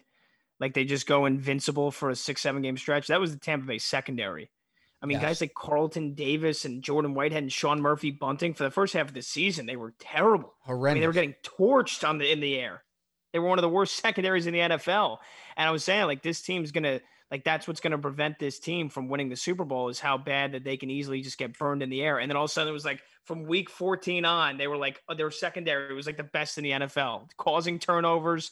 They were getting picks, interceptions every single game. I think they were the only team, what was it, in the last 20 years to have a turnover in 7 or 8 straight games to end the season, and it was all from the secondary. I think you get a regression to the norm with guys like that for the most part have been very average players at their position in the NFL. And again, you get another year older for Brady, another year older for everybody else on that team. Look, I've loved Brady defying the odds for as many years as he has, as much as anybody else. Sooner or later, Pete, it's gotta come to an end. I know, but we've been saying that for 8 years. We say this every year. Literally for like 8 years. Like, it's ridiculous. And another argument for the Buccaneers, last year they started off slow, and it makes sense. They had no camp, a new quarterback, new system for Tom Brady. It's spectacular that he did what he did, that he actually pulled it together and got that offense to where they were going into the playoffs. It truly is, it's remarkable. And you can't say enough about it. But again, you got to pick Patrick Mahomes, right? I guess. I don't know. I don't even know. It's tough because there's not really reasons to hate the Buccaneers right now. But I do agree with you. Is Antoine Winfield the Buccaneer? Is he the safety for them too?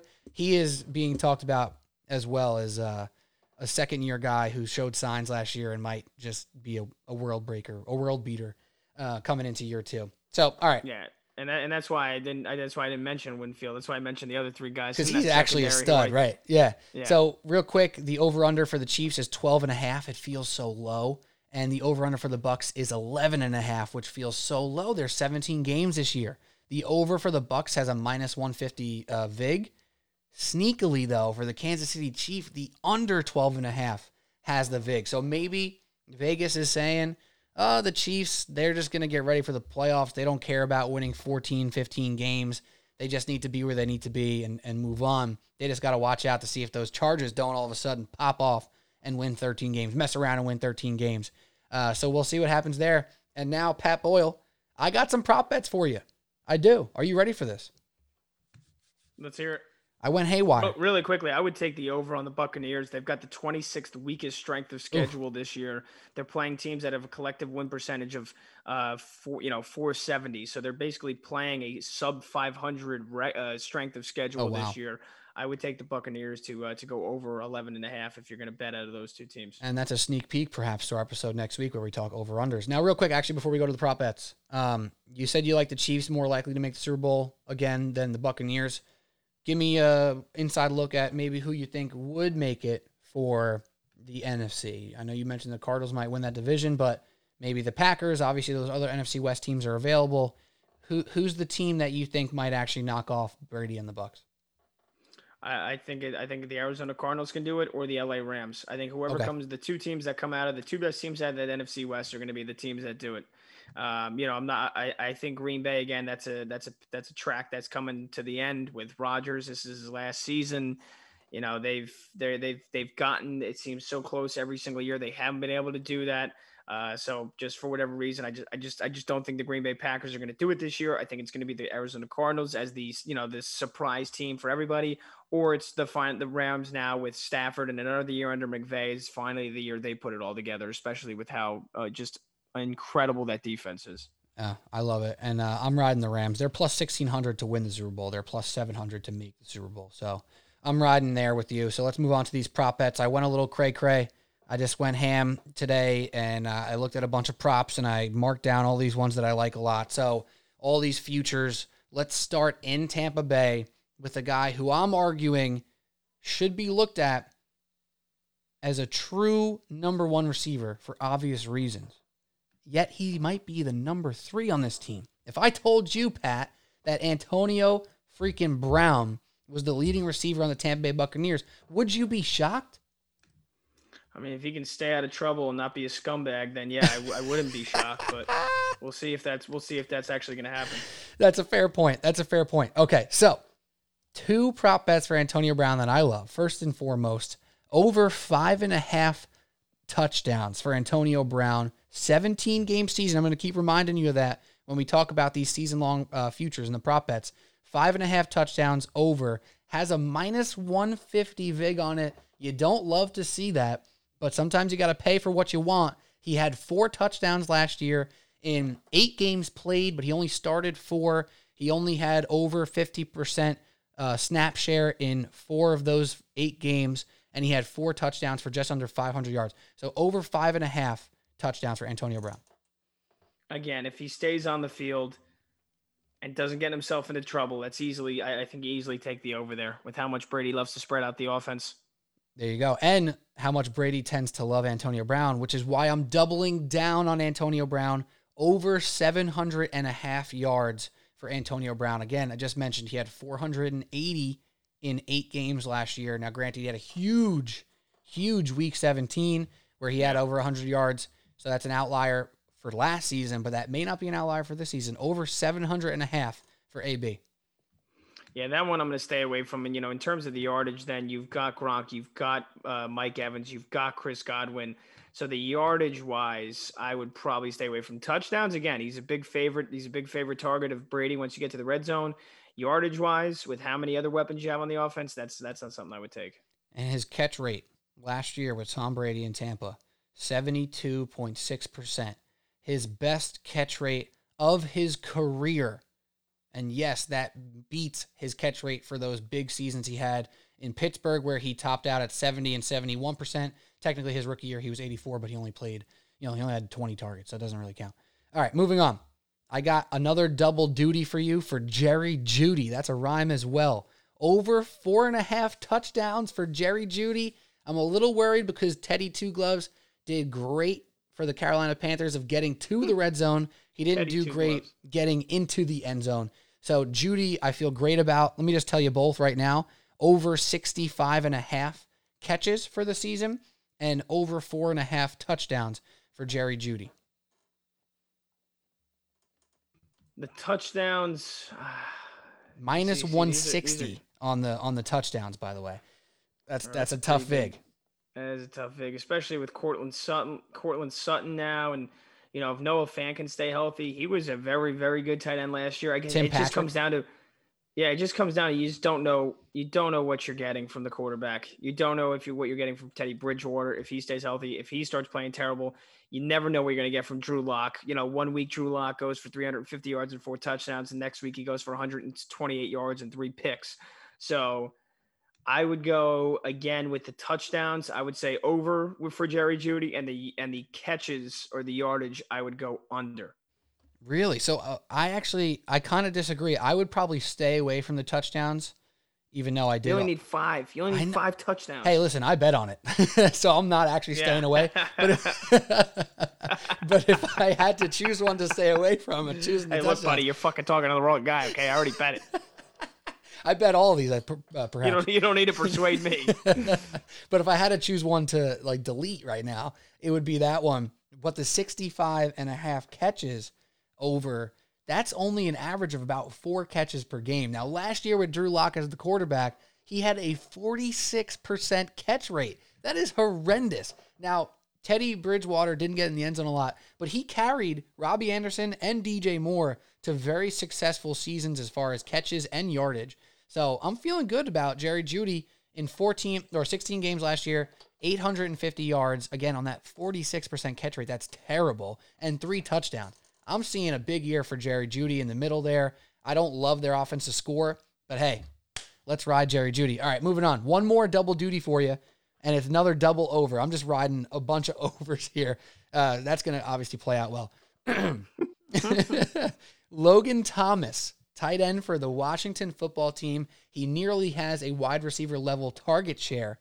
He also is at 4.5 touchdowns on the over-under, and he's at, where's my number here, 600.5 yards for the over-under. And again, 17 games for Logan Thomas. What do you think about those 2 overs? I like that one because you have Fitzpatrick at quarterback, and he's a guy, obviously, that loves throwing the football. They need to be able to do that this year. The fact that you've got Scary Terry, as I think one of the best breakout receivers of last year, I think helps them, and I think it helps then obviously open up opportunities for Logan Thomas when you have teams that are going to be double teaming McLaurin and trying to obviously stop them on the ground as well, because they had a pretty scary run game at times with McKissick. So I think Logan Thomas has a chance. What's the touchdowns? 5.5? 4.5. He had 6 last year. 4.5. He had 6 last year. With Dwayne Haskins, Kyle Allen, and Alex Smith. And what's the other prop? 700 yards. He had 670 last year. Again, Dwayne Haskins, Kyle Allen, and Alex Smith. Yeah, Pete. I mean, I like that. I like the over on both. I like the over on both. I think those are solid bets. I'm looking at some of his games from last year. 13 catches, 101 yards against Seattle. 9 catches, 98 yards, and a touchdown against Pittsburgh. Oh, yeah. I think you have I think you got some good bets there with Logan Thomas. Oh man, I can't wait for all these to miss. All right, let's move on to our next one. We got Keenan Allen over here. Y'all know about Keenan Allen, one of the shiftiest receivers we have in the league. He's just out here making people look silly left and right. We got over 1,025 yards for Keenan Allen. What do you think about that? Again, 17 games. Yeah, that's a tough one. That's because tough. So I'm looking. I'll give you what you're looking up right now. In the 3 years before last year, where he played 16 games, he basically had 1,200 yards or more. Exactly. And then last year he played 14 and had 990. And we have an extra game this year, another year for Herbert. It's a little bit risky because, Herbert might spread it around more. Mike Williams should be healthy again. Eckler should be healthy again. But Keenan Allen has proven 1,000 yards ain't that much for him. Yeah, he's so consistent too, and he's been able to stay healthy for basically his entire career outside of basically 1 year. So the yardage, I'm always so skeptical of the yardage. See, you know what's funny is I feel sometimes less skeptical of yardage and more of touchdowns, because touchdowns are like kind of random sometimes for receivers, like receivers who are awesome. Like I tweeted this out today. George Kittle has never scored more than 5 touchdowns in a season, which sounds insane, right? But like sometimes players have a knack. Sometimes you just get some big plays in a year. I don't know. So in yardage wise, Keenan Allen has gotten well over 1,000 3 of the last 4 years and got 990 last year. Yeah, I'll go with the over with the yardage. Again, so too, this because you don't get your money back if a guy gets hurt. No, you do not. Guy gets hurt as long as he plays a game, I think you're out. Yeah, misses 7 games of the season, you don't get your money back. So that's also, obviously, you have to take that into consideration with everything. The fact that Keenan Allen has stayed healthy for basically his whole career, though, I'll go over with the yardage. And the touchdowns was what? How many? I didn't do touchdowns for him. I could. So just yardage? Yeah, I didn't double down on everybody. I'm not that big of a psychopath. Not that big of a degenerate. All right, yeah, no, I like that one as well, Pete. I mean, I think you obviously did your research here. You studied, you crunched the numbers. I like the over on the Keenan Allen yards. And there's always the regression. Like, yeah, he's been healthy his whole career. Clearly, he's not going to be healthy forever and ever, right? He could get hurt. Of course, he's not the biggest guy, but he's so shifty. I just love watching that guy run. Yeah, I mean, look, if you lose a bet because the guy missed 5 games, I mean, it's fucking bad luck. You just wear that one and you move on, to another wide receiver over pick. 1,000.5 yards, 2 years in a row, hitting that mark. That's Seattle's own Tyler Lockett. I just mentioned how they got the new offensive coordinator out here. More intermediate pass game, more short pass game. That should feed right into Lockett. Of course, he's got the big playability. 75% catch rate last year, which doesn't come close to his 81% catch rate just 3 years ago. Over 1,000.5 yards in 17 games, assuming health, for Tyler Lockett. Yeah, see this one I'm not going to let you persuade me with all your numbers that you throw out. I'm going under on this one because I'm looking at Lockett's numbers. He's only put up 1,000 yards twice and just made it. And it was just, what'd you say? He just made it. Yeah, and that was both in the last 2 seasons. I think Metcalf gets even more attention this year. And again, I just don't think Russell Wilson. I think Russell Wilson has a down year. I think this offensive line continues to hurt them. And look, we know Tyler Lockett is always good for like a 200-yard game once a year as well. I mean, he did it last year. I'm looking at it when he had 15 for 200 and 3 touchdowns against Arizona. That was silly. Outside of that, he basically kind of just gives you, it's like 60, 70 yards a game. I don't know if he's going to have that big game or 2 big games this year. I'm going to go under on Tyler Lockett. Okay. I'm going to go under. I'll basically go under on anything you want to throw at the Seattle Seahawks. All right, here you go. Ready for this? 84.5 receptions for DK Metcalf. Yeah, see, DK is the only one because I think he is.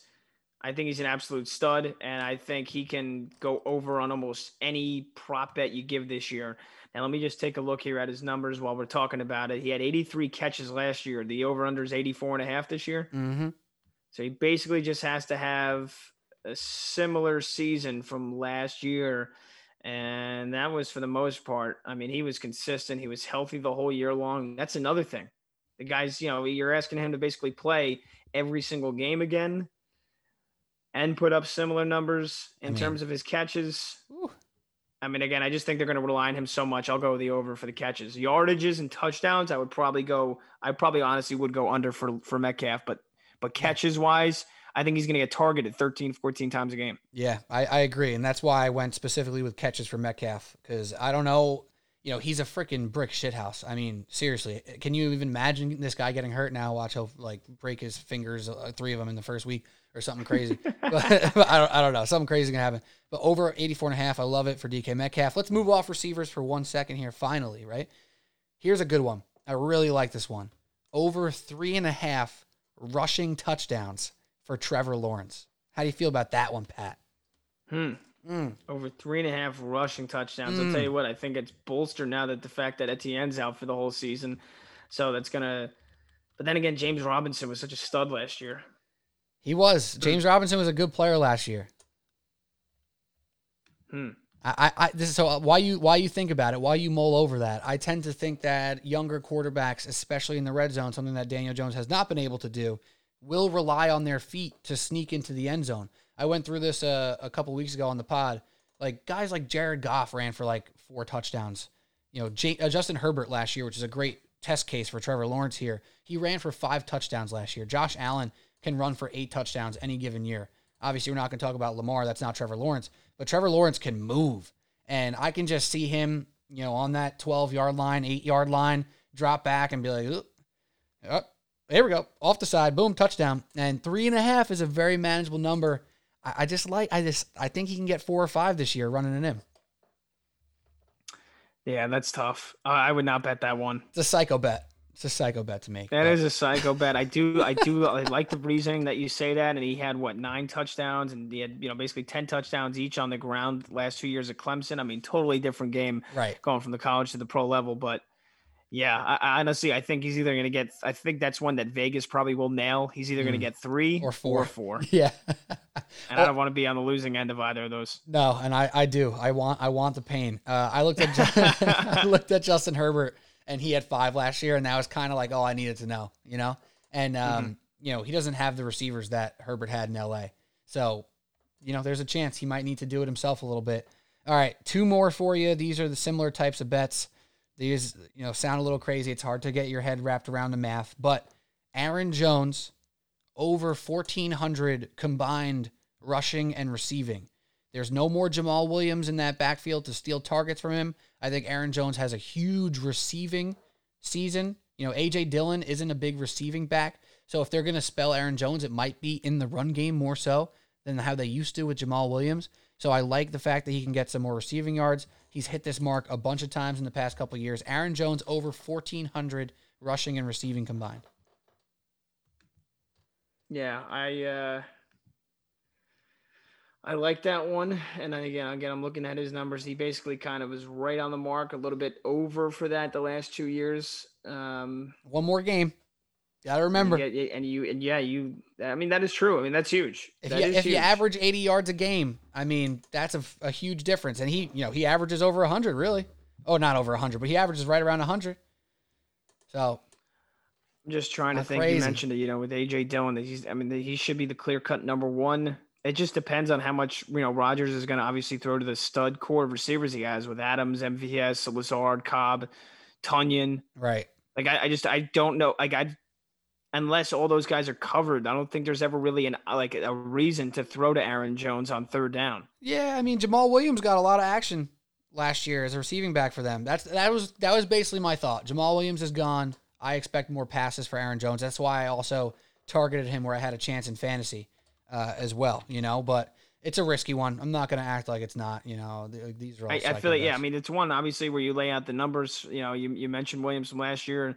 It's one where you feel like it should hit, and like on paper it does hit, but I don't know. I feel like the rushing yards, I would definitely take his rushing yards probably if it's a good number. But rushing and receiving, that's something I'd probably lay off of. Gotcha. One more similar ilk, and then I have one last one for you.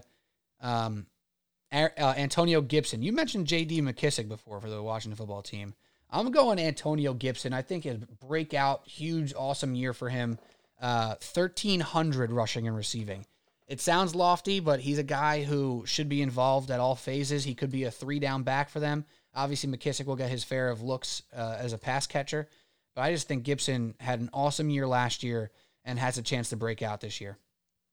Yeah, and I remember when he torched Dallas on Thanksgiving too. I mean, that was when I was like, "Holy shit, this run game for Washington's pretty solid." But there was too many times. I mean, I'm looking back where he was just an absolute non-factor in terms of catching the football, especially after the second half of the season. Like I'm looking at the last with Alex Smith, yeah, the last 3 games, 3 catches, 8 yards, 1 catch, 6 yards, 2 catches, 4 yards. Again, you got a new quarterback with Fitzpatrick, so the offense should be improved. But again, that's something where if you give me his rushing yards, if it's a decent number, I would probably go after it. But again, rushing and receiving together, probably something I would stay away from. What's the number? 1,300. 1,300. What did he rush for last year? He had 795 rushing yards, 247 yards in the air. All right. So I could see him getting to 1,000 rushing this year, and if he's around the same, he's pushing the limits. Yeah, again, I'd probably stay off that one. Very fair. Very fair. Again, I'm a psychopath over here. So here's the last one for you. And I don't usually bet on MVP. It's not something I particularly enjoy. It always tends to be like a top 3 quarterback that's expected to win. So I just tried to find a guy who wasn't looked at as a top 3 MVP favorite. And this guy is a recent MVP, which makes it a little bit harder to, understand or think about him feasibly as an MVP candidate, but here's my case. Lamar Jackson, plus 1150 for the MVP. If the Ravens, with the depleted receiving core who's banged up and just not that talented in general, if he still throws for 30 touchdowns, he throws for 3,000, 3,500-ish yards, he rushes for 1,000 yards, he rushes for 10 more touchdowns, and this team just goes 13-4 or 14-3, whatever it may be, there's a case where it's undeniable. And all the hate on Lamar Jackson, not hate, but like all the things, the league's going to figure him out. Oh, their offense took a step back this year. And he just goes out and dominates and wins the division and wins 13, 14 games. And they're sitting with a home playoff game. I can just see it coming back again to Lamar Jackson being undeniably the most electric player, most productive player in the league. And that's my case. That's my only long shot MVP. It's a long shot. It's plus 1150. Obviously, you're not going to expect much, but there's my pick. Yeah, I think this is a year where it's either going to be chalk in terms of it's either going to be Mahomes, Rodgers, or Josh Allen. If it's not those 3, though, I'm going with a guy that I've been so bullish on since he got drafted. Do it. Rookie of the year. I think with the weapons he has at his disposal, a new head coach, could be undershadowed playing in the own division with Mahomes. But if he continues to trend upwards, there's no reason why Justin Herbert can't win the MVP. No reason why. I'm seeing. I just looked up the odds here. I don't know if we got the similar ones here, but I'm seeing plus 2,000. Yeah, no, I gotta bet this again on another website because I have FanDuel up in front of me, but I bet this on a different site, and that was 1150. What do they have Herbert as? Lamar's plus 1,700 on FanDuel. I got gypped. Damn, you got him at plus 1,100? I'm getting back into FanDuel, and I'm doubling down, baby. Let's go. Yeah, ditch your offshore books. Who's offshore? Not me. Justin Herbert plus 2,000 is also a nice bet. I love that. Plus 2,000 for Justin Herbert. I thought you were going to go Kyler Murray. I'm not going to lie. Yeah, I mean, I don't think that's a terrible bet either. I think the most popular bet's obviously Mahomes Rodgers, right? That makes sense. Josh Allen will be probably the most hammered MVP pick. After that, he's ranked 4th in odds on FanDuel, plus 1,300. Another popular one will be Dak Prescott, plus 1,700. And Lamar's right in that range. He's tied for the 5th best odds. And I don't know. I think it's a little bit crazy, but just crazy enough to where it's like, oh my God, the Ravens only have 3 losses. They're 14-3, or they're 13-4, and like, holy shit. You can obviously see it. If Baltimore has success this year, it's obviously going to be attributed to everything that Lamar does. Exactly. And he did it 2 years ago. There's no reason why he can't do it again. Whereas Dak Prescott, he may throw for 4,500 yards, but if Zeke rushes for 1,400 and 12 touchdowns, that's going to hurt his case.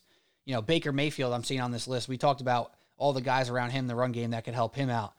Herbert, Jackson, if those teams boom, they're why. That's why. So I love that. Those are the 2 guys. I'm going to throw a shekel on Justin Herbert too. I'm feeling crazy out here. Oh yeah, baby. Let's go. All right. There we go. That's it.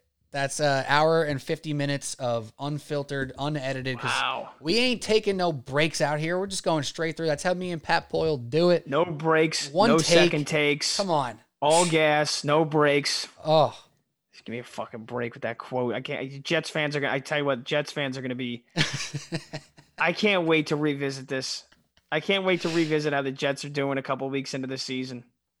When everything that can go wrong does go wrong, Zach Wilson gets hurt, and you got Mike White or whatever the hell his name is playing quarterback for this team. No. Who the hell is their backup quarterback? I don't even want to know. I don't know who it is. It's some no name. I'm telling you. The delusional Mets and Jets fans, they're like the worst fan bases. I don't know why that just got such a thorn in my side right now. Oh, God, that's so funny. We were doing so well, Pete. We were. 50 minutes. That's amazing. That was a great episode, White. Pat. Mike White. It was a great episode. And no breaks, man. All one take. I love chopping it up with you, dude. I feel like we can talk about anything. So I'm excited for a whole new season of football. They should give us a podcast on the Fan. Let's go. Come on. Let's talk to David. Come on. Who's listening? Anybody listening out there? Come on. Let's do it. Might have to cook that up. All right, here we go. Subway Sports Talk. Pat Boyle, Pete Kenny. We're back all the time throughout the season. We're out here. We're going to ramp up the picks again. We're going to figure out. I've been cooking up some ideas on how to do this efficiently and get the picks out in a meaningful fashion. So we'll be back doing picks, keeping you, up to speed on all things you need to know about the NFL. My last words is the Kings should trade for Ben Simmons, and that's all I got. You got any last words, Pat? Any last words? Any last words? No, I'm just gonna stick by my sleeper pick of the year, Arizona Cardinals in the NFC title game. There we go. I love to see it. This is Subway Sports Talk. We're back, better than ever. Cheers, y'all.